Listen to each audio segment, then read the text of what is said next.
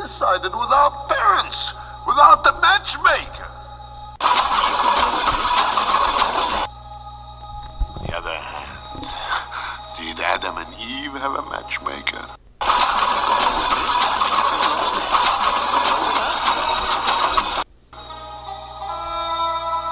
Yes, they did. Welcome to Subtitles, where we spike the canon in music and movies. In each episode, we will offer up replacements for each title in the top 100 of a well-known, well-regarded ranking, and we'll walk away with a pair of subtitles which we think deserve more acclaim and to which attention must be paid. I'm Tim. I'm replacing the entries on the 2007 AFI 100 Years, 100 Movies list, starting with number 100 and working out. I'm Matt, and I'm replacing the top 100 entries on Spin Magazine's 2015 list of the top 300 albums from 1985 to 2015, starting with number 1 and working down. Here's how this works. Two of us have gone through each list, decided on a theme of the original entry, and have come up with a pair of potential replacement titles which share that theme. We'll talk about that original entry. Sometimes we'll regret that we have to get rid of it, and sometimes we'll rejoice in being able to drop it, but this podcast is not just another dissection of an outmoded list. In part 1 of this episode, Matt had 2 new albums to talk through, and I made my choice for the Subtitles album list. Now in part 2, I have 2 new movies to discuss, and Matt will decide which of them deserves a place on the Subtitles movie list.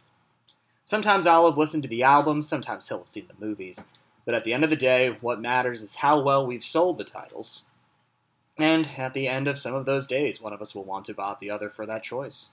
Once we finish these lists off, we'll do some fun activities with these new lists we've collaborated on.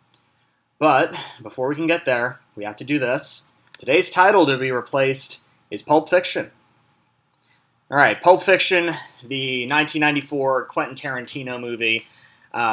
It is fascinating to me that there has been sort of this ongoing debate on the internet, I don't know, probably since 1994, about what the good 1994 movie is. Is it Pulp Fiction? The sort of whiz-bang, ultra-fun, highly referential, clever, exciting, unusual Palme d'Or winner? Is it Forrest Gump? Is it The Shawshank Redemption, which happens to be number 1 on the IMDb Top 250 and has been for forever?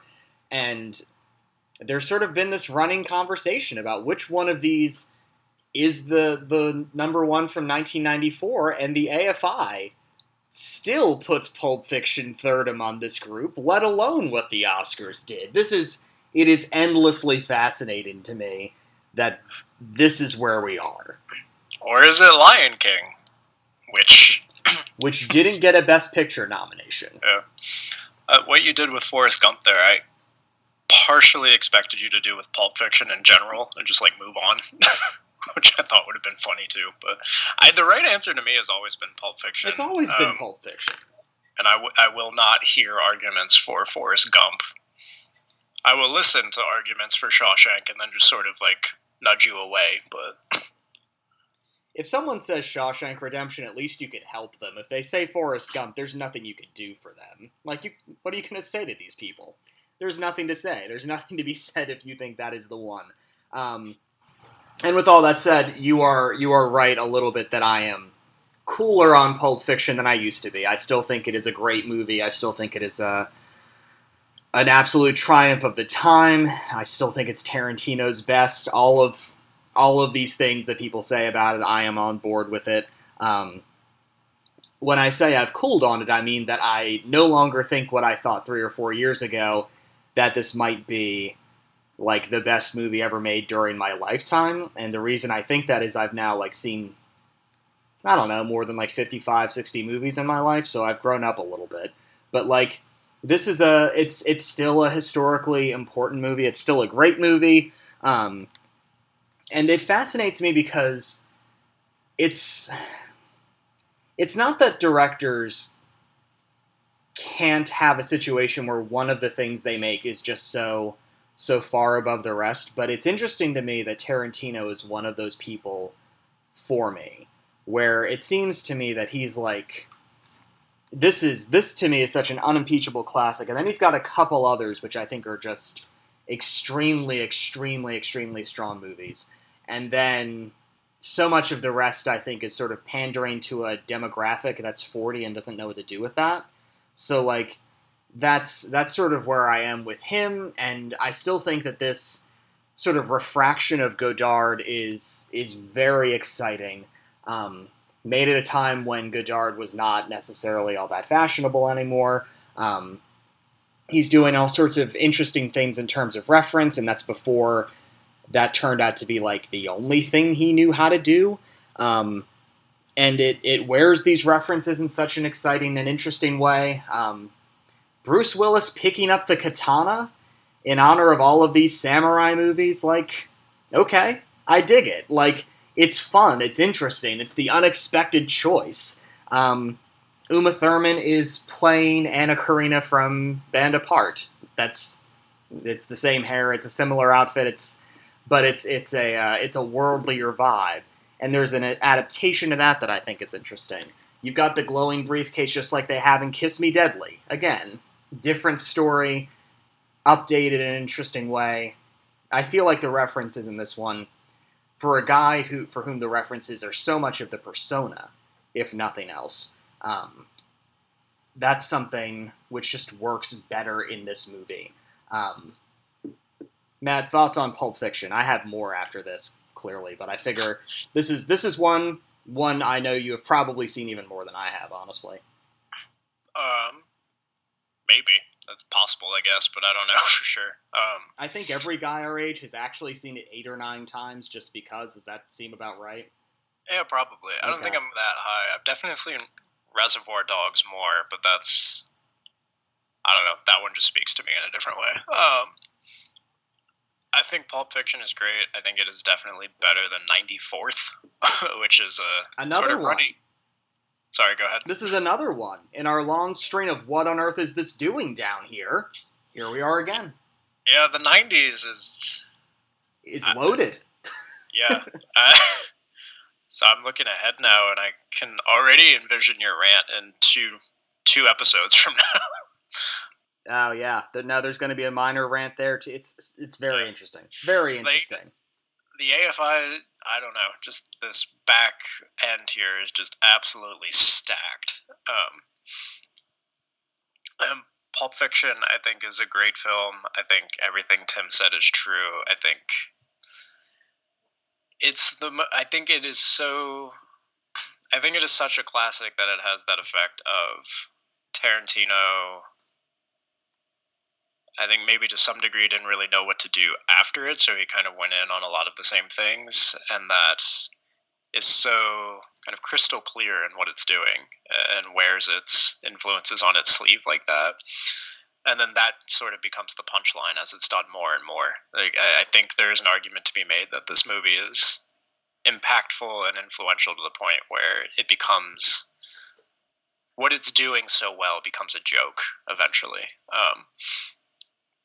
But I think we can go back to this movie and remember that, no, in 94, this was incredibly innovative and really doing some new and deeply interesting things. And I mean, I think I like it better than you, Tim, but I don't know that I'm not going to be someone to go on the internet and start arguing with a bunch of film circles about Pulp Fiction being the greatest thing ever. But I just think it's fun to watch, which is something to say about a pretty long and like totally fractured sequentially movie. But all the bits work to me, like all the different storylines converging. And I think there's just a cast of interesting characters here and a lot of great directorial and story choices. So to me, this is still an impressive film. It's definitely the best of the three you mentioned, and it's certainly better than the 94th best American film. I mean, I think that's ultimately the best thing I can say about it, that even all these years later and knowing all the baggage that Tarantino has, it's still an exciting movie to watch. Yeah, I don't want to come across as like a Pulp Fiction hater or even a Tarantino hater, because I enjoy the majority of his movies. It's just he's one of those people who the internet is made of guys in their late 30s and early 40s who grew up with this and get hyped about it. And, you know, you sort of want to, like, calm it down. But this is one of my favorite movies. It is a movie I have enjoyed since the first time I saw it when I was in, like, high school, and it has stuck with me since then, and it has always been a real delight to watch. Even if I, like, go into it occasionally and think, is this the time when I'm not blown away by it, and it's never happened? This is another one of those where I'm just like, every time this gets me. Every time I love what's happening, I am entertained, and I think what he's doing as a director is really exciting, and has so much vitality to it. Which is not, like, the only thing, but, like, this is the kind of movie which is kinetic and fun in that way. And it grabs you, because, I don't know, even the 8th or 9th time, like, you know what's happening, but it still feels surprising. It still feels like it just sort of popped up around the corner at you in a very cool way. And it is a thrill to watch. And part of that is in the editing, and part of that is in the unusual story structure, which is not new or anything, but, like, it's something that you have to have a certain amount of courage to try and pull off. And he does, and it's absolutely great the way it is. This would be a much less interesting movie if it were just purely chronological. I think, just real quick, another thing that speaks to how good the movie is throughout is, like, if we ask people what's the standout scene in Pulp Fiction, or, like, what's your favorite scene, you'd get 5, 6, 7, 8 different answers. Like, I can think of a bunch offhand that could be options for that, and understandably so. Like, I don't know that I have one because there are so many choices, but I think if we polled people, like, what's the best Pulp Fiction scene, there's several I could rattle off immediately as potential choices. Tim has his thinky face on. I'm curious. I mean, I know what my favorite is. The best one is a little harder, but my favorite one is always going to be, oh man, I shot Marvin in the face. which slays, pardon the pun, every single time. Just that one, but just thinking of the standout scenes, I mean, you have the fast food talk between Travolta and Jackson. Jackson holding up the entire room after the fast food talk. Jackson in general just being eminently quotable. His deliriously going through quotable. The Bible verse at the end. Of course, the pocket watch with Walken. The samurai sword, as you mentioned. The gimp. I like the fixer is always interesting to me. Like, that one sort of comes back to me pretty quickly. And then, of course, Travolta and Thurman together. With the adrenaline shot, the dance, when she says square and it actually comes up on the screen. Like, there's so many moments that could stand out here as, like, the Pulp Fiction moment, that it becomes hard to know, like, okay, well, which one is it? But I think that's part of what makes the movie so strong, that it's not tied to, like, one moment, but there are so many great ones that stand out. Yeah, so this one is definitely his Godard one, but you liking Reservoir Dogs, the movie for you, have we talked about this? Have we talked about which French movie you're going to like? Maybe? What movie am I going to like? You're going to like Le Doulos, Doulos, the Jean-Pierre Melville movie. It's Reservoir Dogs, but French and 30 years older. So, like, that's the one for you. Like, the influences are so strong, and when you see them, you like can't unsee them. But especially in this earlier stuff, it feels exciting when he's doing it, as opposed to tired. Like, his update on Melville is exciting. His update on Godard is exciting. His update on Sergio Leone in 2015, like, that's a different thing. So, yes, again, I'm not a Tarantino hater. I am someone who enjoys a whole lot of his work. This most of all. This one above all the other ones for me. All right, so that takes us to our theme for this, and I changed my theme just a smidge at the last minute, because I wanted to accommodate another movie. So instead of just being 90s Los Angeles, our theme for this one is Once Upon a Time in Los Angeles, which I think Tarantino himself would appreciate a little bit. Pulp Fiction is a very quintessential Los Angeles movie. And I think it's not any more like the real LA than what Godard is depicting is like the real Paris, or the real Mediterranean countryside in a movie like Pierre Le Fou. Like, it's this sort of dramatized, idealized, gussied up, varnished version, which of course is what Los Angeles should be. There's something really wonderful about the fact that Los Angeles in this movie is everything that you need it to be at the moment's notice, even if that's not necessarily what it is for someone else. So you think about these three different parts of the movie, and part of the Los Angeles that's being depicted is the Wallace home, which is this mansion out somewhere. You have that 50s retro diner, which I have come to enjoy more and more every time out. At first, I used to just like it because of Steve Buscemi, and now I'm like, oh yeah, I know who Mamie Van Doren is, ha ha ha, like, it's little things. But, like, there's something about that 50s diner which is so appropriate for Los Angeles, which is trying to relive the 50s over and over again. And I say that with a great deal of judgment in my voice when you think about things like segregation. This sort of lily-white diner that they go to for the 50s is pure nostalgia, but it's nostalgia for an America which is only safe for white people. But that's a form of Los Angeles, and that's a form of Los Angeles that a lot of these people prize.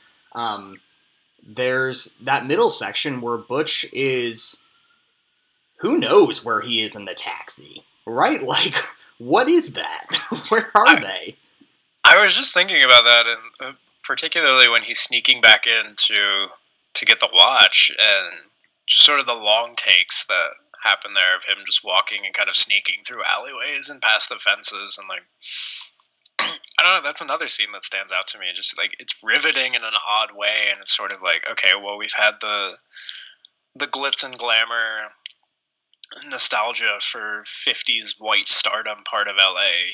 This seems more like, I don't know, probably a South Los Angeles or something like that. Like, I assume so. It's certainly what's the right way? It's certainly not glitzy. It's just sort of a very beige and like, it's like bricky public depressed housing. area. Sorry, what? Like bricky public housing or something where there's it's weeds. It's not palm trees. It's weeds and scrub grass. Like, and that's its own form of Los Angeles, with like bad motels and boxing matches that get fixed and stuff. Like, I mean, even the Gimp is housed in what looks like a shopping center somewhere. That's its own Los Angeles. And then there's the Los Angeles of the diner, which is, I don't know, sort of... that diner, I don't know what it is. I've always thought that was, like, such an interesting looking place. And of course, if I went to a diner like that, I'd be like, oh, look, it's a diner. Good job, me. But, like, it's not just that there's a holdup. And it's not just that there's interesting monologues about being the shepherd or something. There's something about that diner that, like, is kind of a more than, larger than life thing. And that also feels like an LA to me. Like, things that are boring and prosaic still feel big, still feel exciting somehow. And I think, right, that fits with Jackson's speech at the end too, but maybe it plays on that sense of Los Angeles as like, all of this possibility is inherent to all of it, that like anything could happen at any moment, and like the diner is the point where stories are finally converging to the end. And I'm sort of thinking about what you said about the 50s themed diner as well, and it's like, well, if you're in Los Angeles, like, theoretically anyone famous could stop by at any point and our paths could cross, and like, that's this weird point of convergence. And then this diner that's going to be the scene of a holdup maybe it's playing on that vibe as well. I hadn't really thought about that before, but that's interesting to me. That's something I actually had not thought about myself. This idea that anyone could show up at any time, because of course they could. That's what Los Angeles is.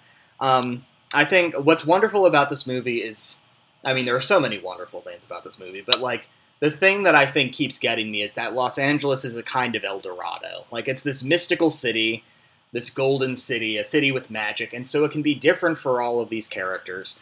You can have Vincent Vega who's driving along, and it's Disneyland with bullets, and he has his own little dope fiend Cinderella he's got to get home. And with Butch, it's this sort of gritty underclass world, which is underclass in a very modern way. Is underclass not in like, bombed out Europe. Like it doesn't look like the world is falling in, but it looks small and plain and unpleasant. And then you have, for Samuel L. Jackson, who just seems to fit in anywhere. Like, his Los Angeles is one where appropriate for someone who seems to want to, like, walk the earth, as he puts it. He seems like he will fit in anywhere, whether he's out in the valley or if he's in this diner where all sorts of possibilities can come up. So, like, it's a movie that traverses much of the valley and so much of the city, and it just feels like one of those. And it's saying a lot because there are so many movies set in Los Angeles that feel essential. But like this one really does feel like not just a great movie, but a great once upon a time in LA. Here's the storybook idea that's part of it, and I think that's very special too. Other thoughts about Pulp Fiction before we get to our pairings? Not really. I think this is another one where, like, the risk is us just kind of gushing about it at a certain point, but I think thinking about it as an LA movie in particular is smart. And, right, Hollywood is there. LA is a constant presence in films, but thinking about the city as a varied character and a point of possibility, I think, is interesting and a smart way to go about this. All right, so I have our two movies in this sort of Once Upon a Time in Los Angeles beat. One of them is from the same year, and that is Jan de Bont's 1994 thriller, Speed, or as I like to call it in my home, Spid. I don't know exactly what the origin of that is, but it just sort of comes out, so I did watch Spud a couple weekends ago, and I was like, yeah, this is what I want for this. And then the other one is one that is way less seen, and not a thriller.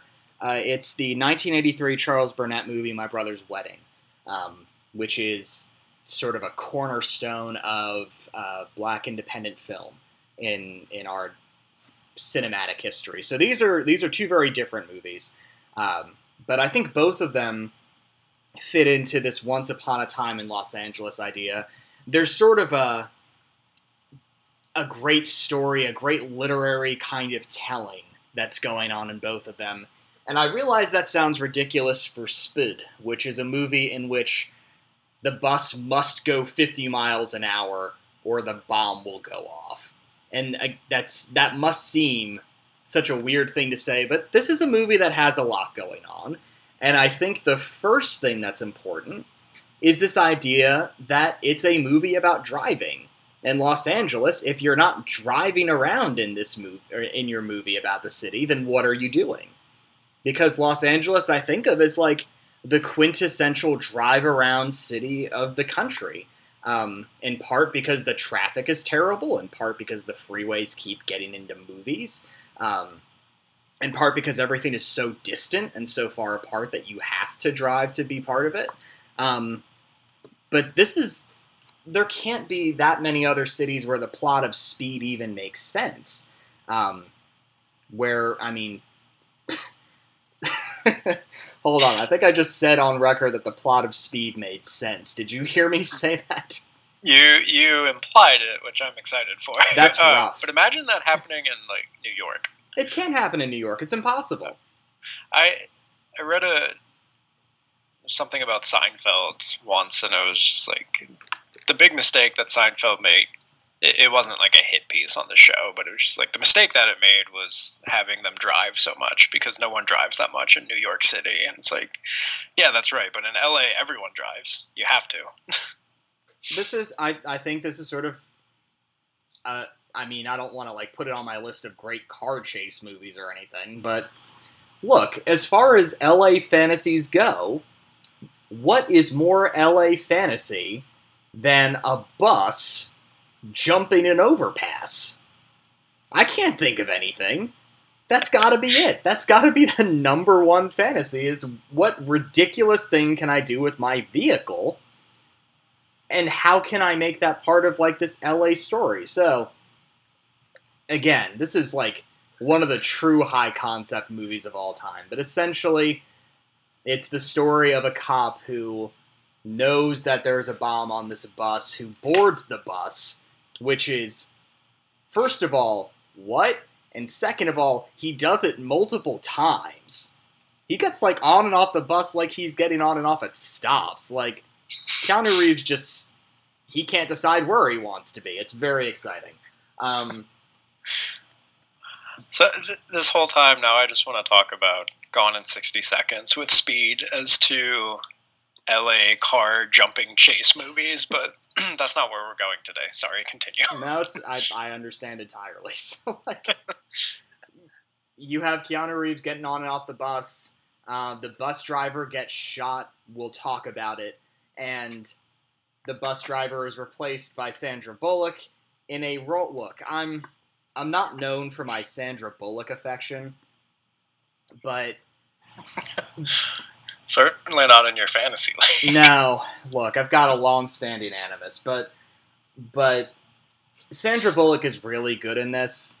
Like, I get what everybody else is talking about when I watch this movie. I'm like, oh, she seems spunky and fun. I'm like, where has that been? I don't know. But she is the one who has to take over from the bus driver, and it turns out that the person who's bombed the bus, or at least set up the bomb on the bus, is this guy played by Dennis Hopper. Great casting. Dennis Hopper is also terrific in this. And Dennis Hopper would absolutely put a bomb on a bus. I mean, he's sort of a quintessentially LA figure too, in ways that are so interesting. And what's wild about that is that he's not just some guy who bombs things. He is a former LAPD officer. And I would like to point out to the world at large, not that they need my help here, but this movie is like squished into a very small part of LA cop history between Rodney King and O.J. Simpson. And it is fascinating to watch a movie in which the LAPD, 2 years after Rodney King, are portrayed as these kinds of heroes. And in fact, the movie is really cognizant of it. There's a moment where Keanu gets up in front of the bus, like early on, and says, "Forget that I'm a cop," because like this one Hispanic dude like pulls a gun. Very strange moment. Not my favorite part.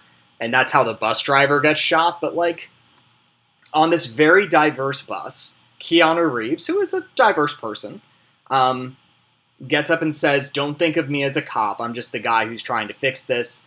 Leave your thoughts about that behind."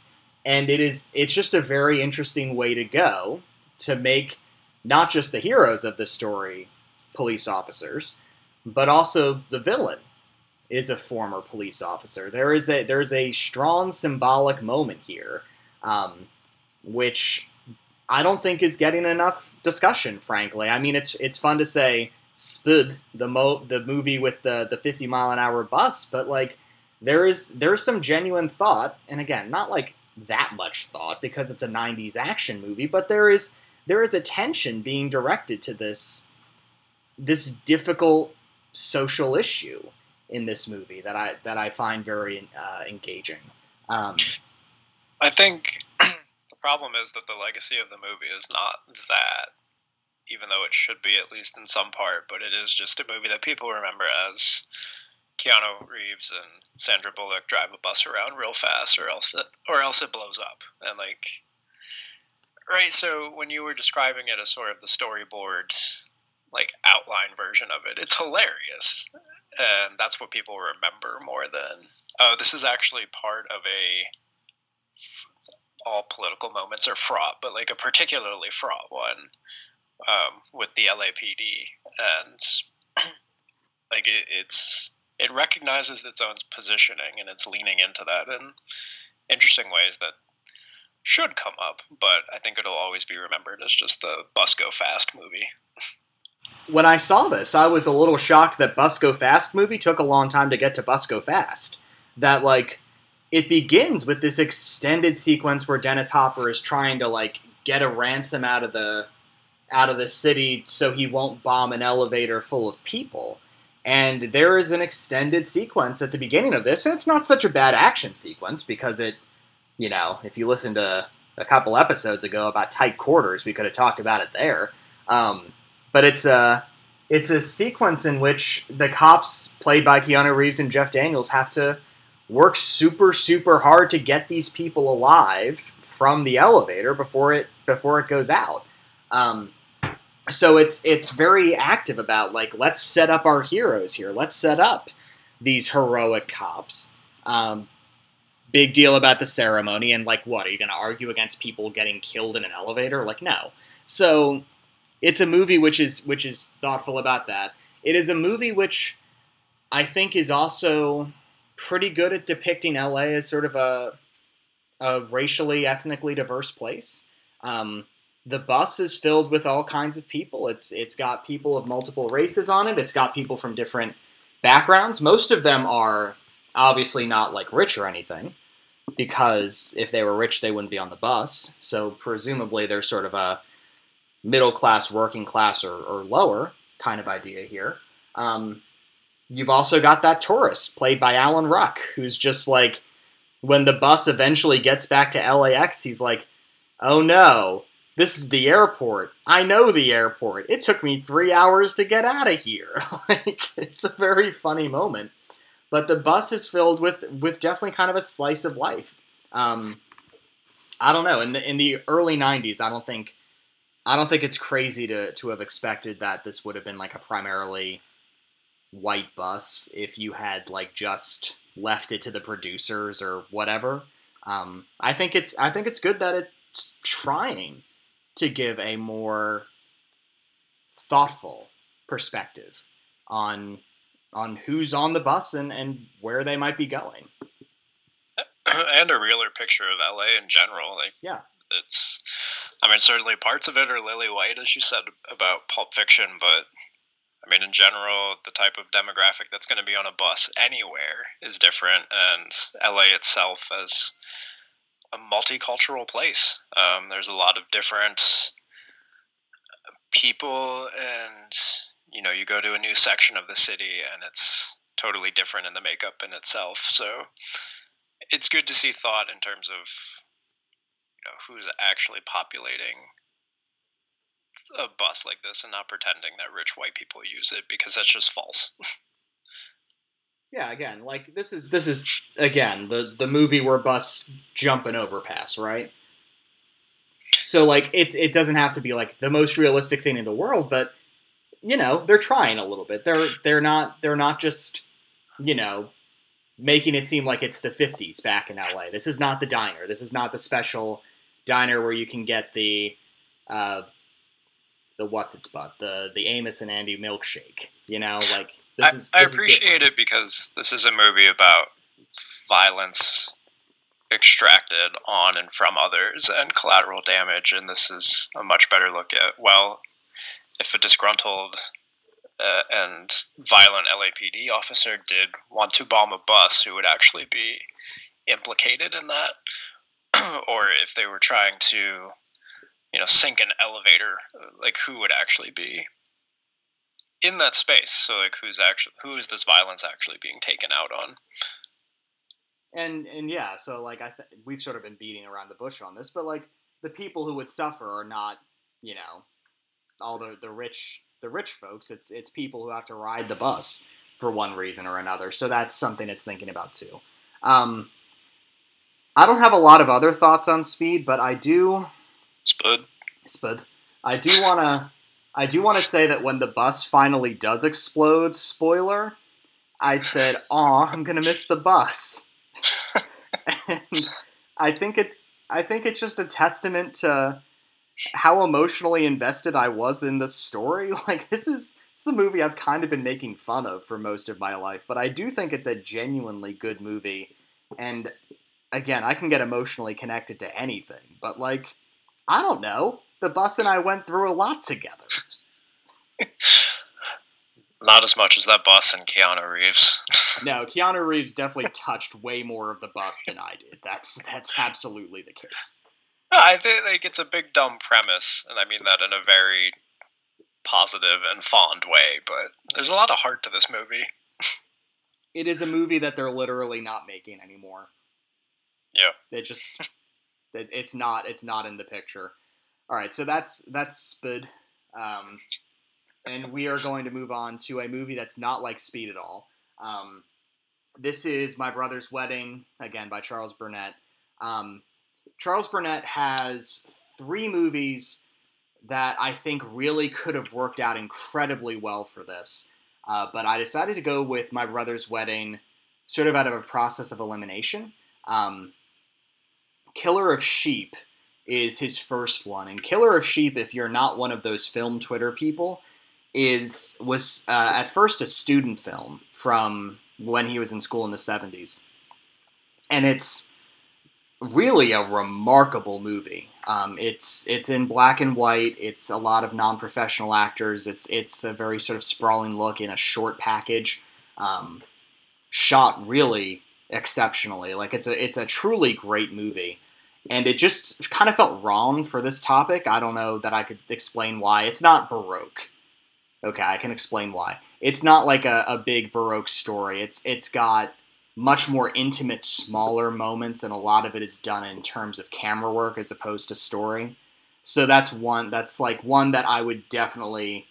We may see it again later, and that's true for the other one I'm going to talk about too. We may see it again later, but just not for this. And then the other one I thought about real hard, back when this was just 90s LA, was his 1990 movie To Sleep with Anger, which is about a family of African-American folks in Los Angeles, and a guy they used to know from way back when shows up, and things sort of go awry a little bit. And that's also a really exceptional movie, but I thought about it, and it's more about diaspora than it is like an LA story, so I wanted to leave that alone for this too. But I did want to talk about Charles Burnett, who is, for me, one of the great directors for a location ever. He sort of understands Los Angeles in a really important way. And I think it's important to, like, when we're thinking about this period of time from, 1983 to 1994, when all of these movies are happening, that, like, it's not just a playground of white fantasy. It's a place where lots of people of color live. And this is a movie that's set in South Central, with a family that's been there for a while. They are like a working class family.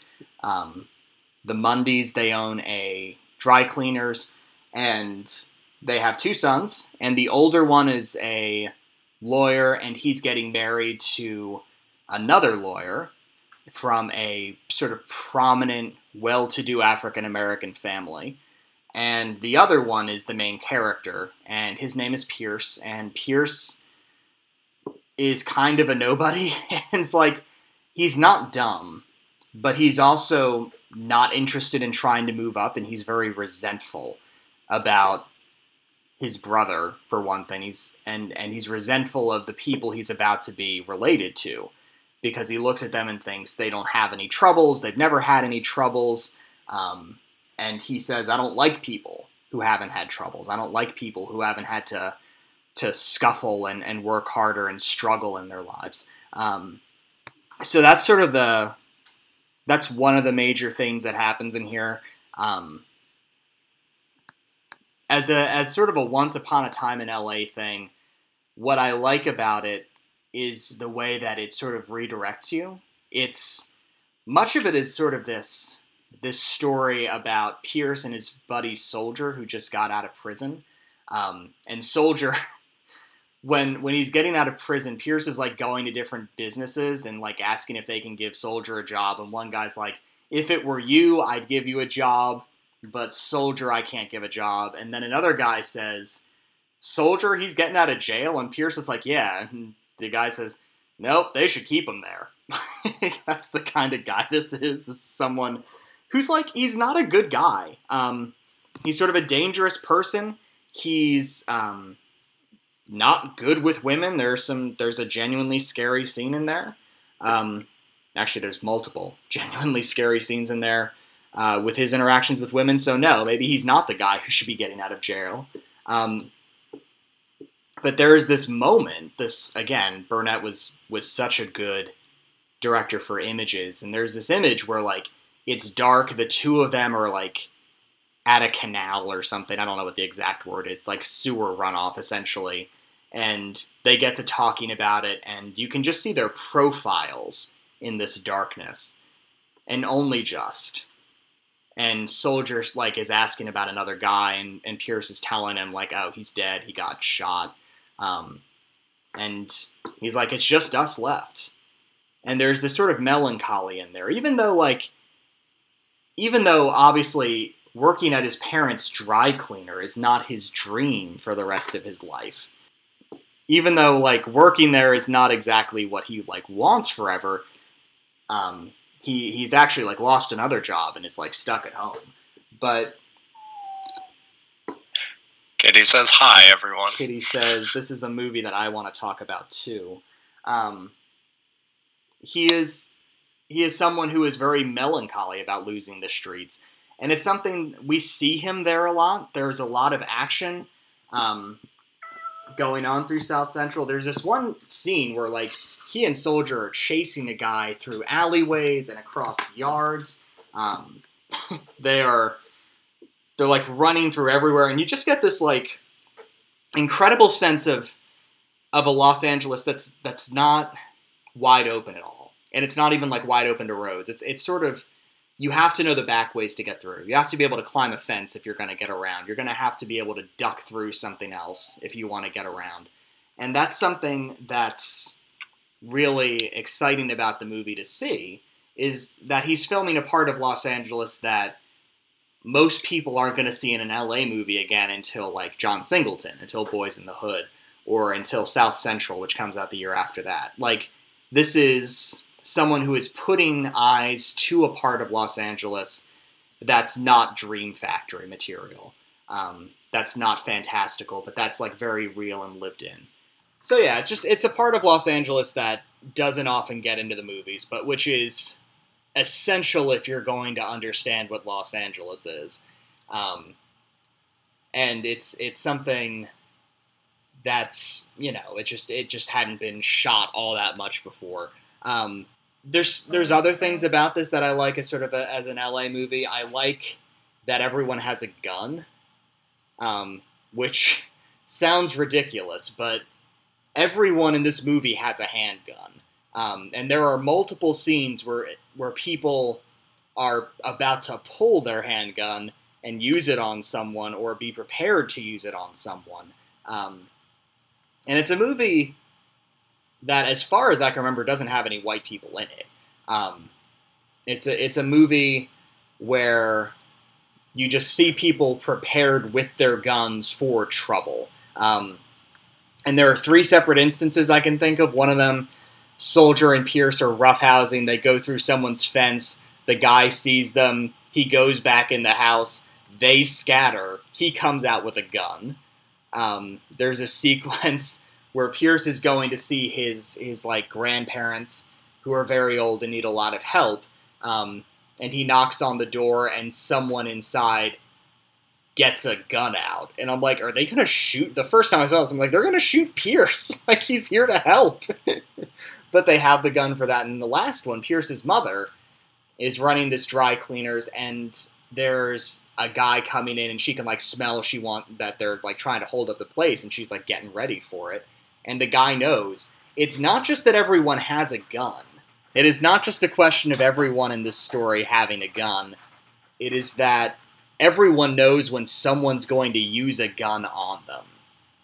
And that's kind of the thing about it that seems really, I don't know, nobody ever says anything about it. But, like, it's something about the story that stands out because you just sort of know. All of them just sort of instinctively know that that's happening.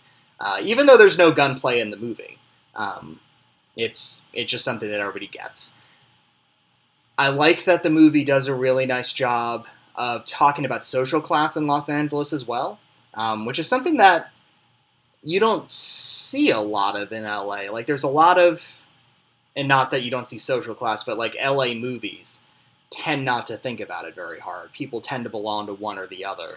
And in this movie, not only is there a difference in social class that's being discussed, but it's a difference in social class even though these people are of the same racial background, which even in like heralded movies about Los Angeles and about black people in Los Angeles, there are not a lot that consider them in different groups. There are not a lot of movies that think about, like, there are African Americans who come from this social group and there are African Americans who come from that social group or whatnot.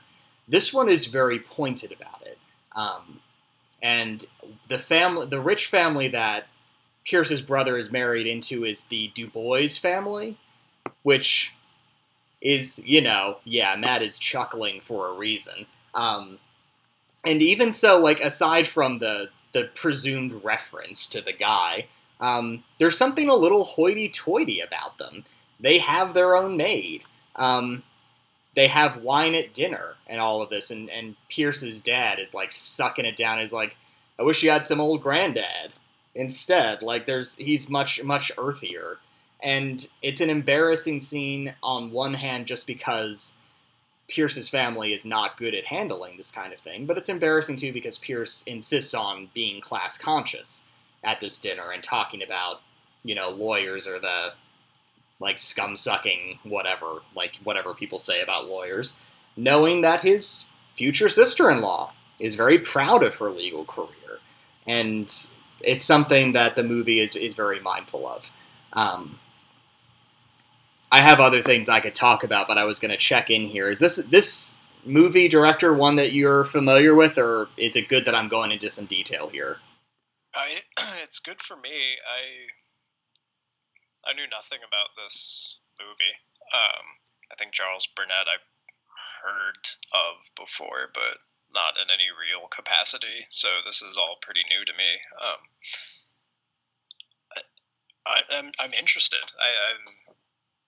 I like the connections to Pulp Fiction in the category in terms of these different strata of LA in particular. And I mean, I'm a sucker for class consciousness stuff anyway, but like thinking about class and race in more nuanced intersectional ways. But yeah, no, like the details are not like redundant for me here, certainly, because this is not one I know at all. Yeah, this one, it has like sort of a tortured release history. I don't think Burnett had the final cut on it for a while, and of course when it got to theaters, like, it wasn't getting any kind of press, and it wasn't his movie anymore. So the movie that he wanted to make is on Criterion. So if you were interested in this and you have that service, then you should go check it out for sure. The last thing I was going to mention for this movie has to do with Soldier's last night. So Soldier dies in a car wreck, and it's one that we are led to believe that he caused. Just mathematically, we can guess based on what he's doing and how he's been that he's responsible. And the photography on his last day is really stunning. So much of this movie, like I've been saying, is in this between spaces. Like Pulp Fiction, a lot of it is driving in between spaces. Speed is driving in between spaces. This movie has people walking and running in between spaces much more than driving. Driving is sort of secondary for a lot of these characters. And you get this moment where you can, like, you're on top of this hill somewhere in South Central, and you're looking out and you're seeing, like, big buildings somewhere else in this incredible smog haze. Those beautiful LA sunsets that are just pure pollution. And you can see it, and it's one of those shots that's I gasped a little bit. Like, it's absolutely a beautiful thing.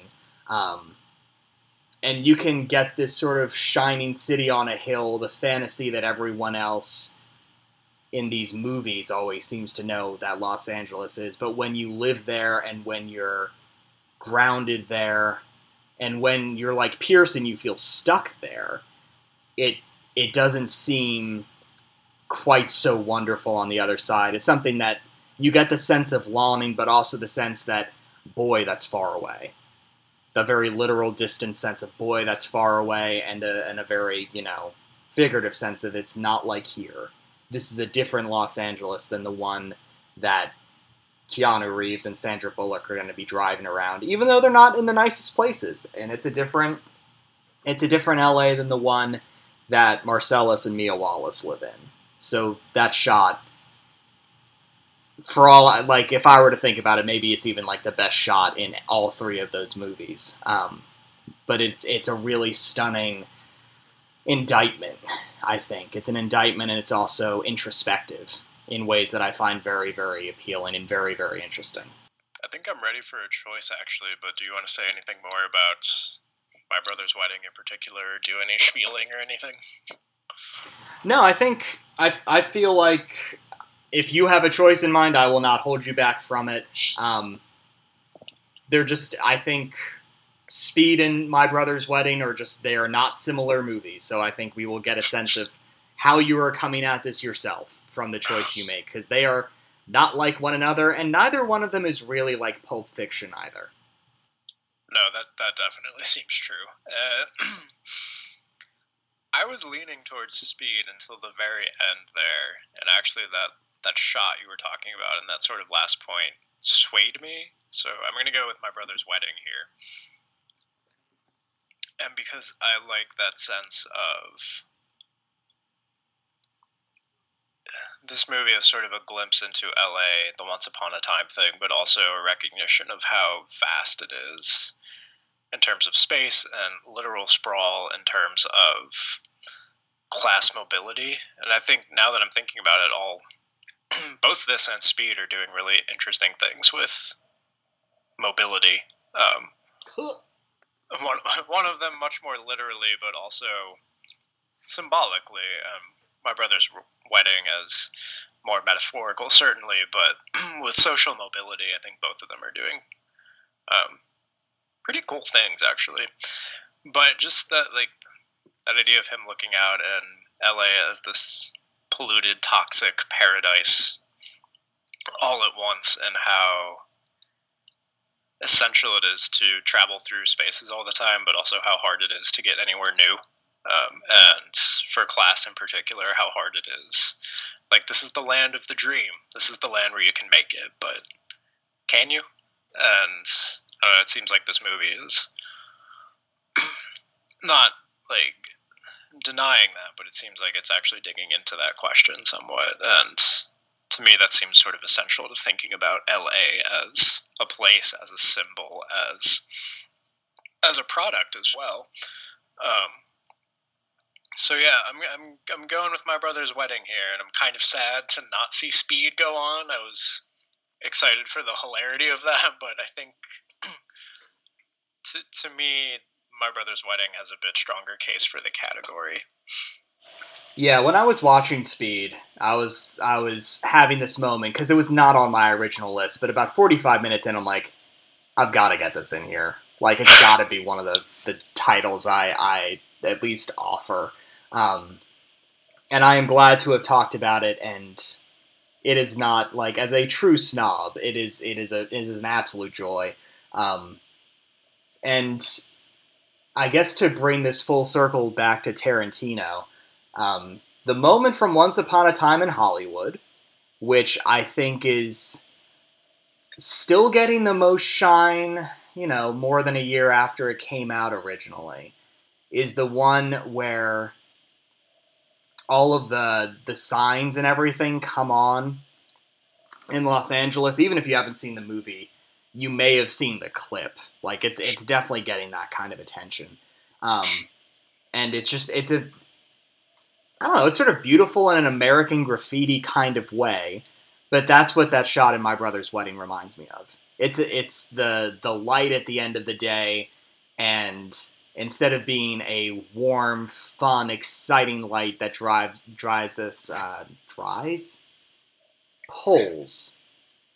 pulls us in. My word. Instead of being the kind of warm thing... Are we all getting laundered here? I don't know. There are some great laundry jokes in My Brother's Wedding, but we don't have to talk about all of them. In Once Upon a Time in Hollywood, those lights come on and it's exciting and it's fun. And as the lights go off at My Brother's Wedding, there's something tarnished and ugly, but also intensely beautiful happening. It's really a special moment in that movie, and I think it does speak to the kind of things that Tarantino was thinking about. I don't know if he was thinking about them in 1994, but he was definitely thinking about them in 2019. So it's all of a piece to me. I can sense connections all the way through. Yeah, I can too, and I do want to say that I think Speed is a lot deeper than people give it credit for, and it's just incredibly fun, and I'm sad to see it go, but I like, obviously I've never seen it before, as I said, but like, I like hearing about My Brother's Wedding, and it does seem of a piece, as you said, and I think it's a very worthy winner here, even if, right, these are just so different that it's hard to like connect them, but I think you did so in a really interesting way. Well, thank you. And I want to point out that Speed backwards is Deeps. So it is a deepser movie than I think we might have given it credit for. Speed is Deeps. All right, so now that we're going to take advantage of the last ability to speak language that I've got. So after thinking about this idea of Once Upon a Time in Los Angeles, which was brought to us by the AFI selection of Pulp Fiction by Quentin Tarantino, I offered up to Matt two choices, and they were Speed by Jan de Bont and My Brother's Wedding by Charles Burnett. And we are adding the latter to the Subtitles movie list. If you liked this episode and somehow you did not hear Matt's takes on Liz Phair's Exile in Guyville, which is the first half of this episode, definitely go back and check that out.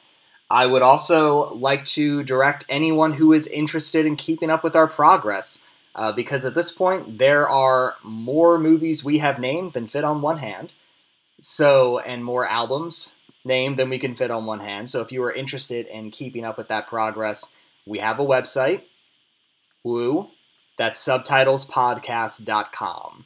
If you are interested in keeping up with us, learning more about our methodology, hearing about the weirdos who do this stuff and speak language good, you can check us out again, subtitlespodcast.com.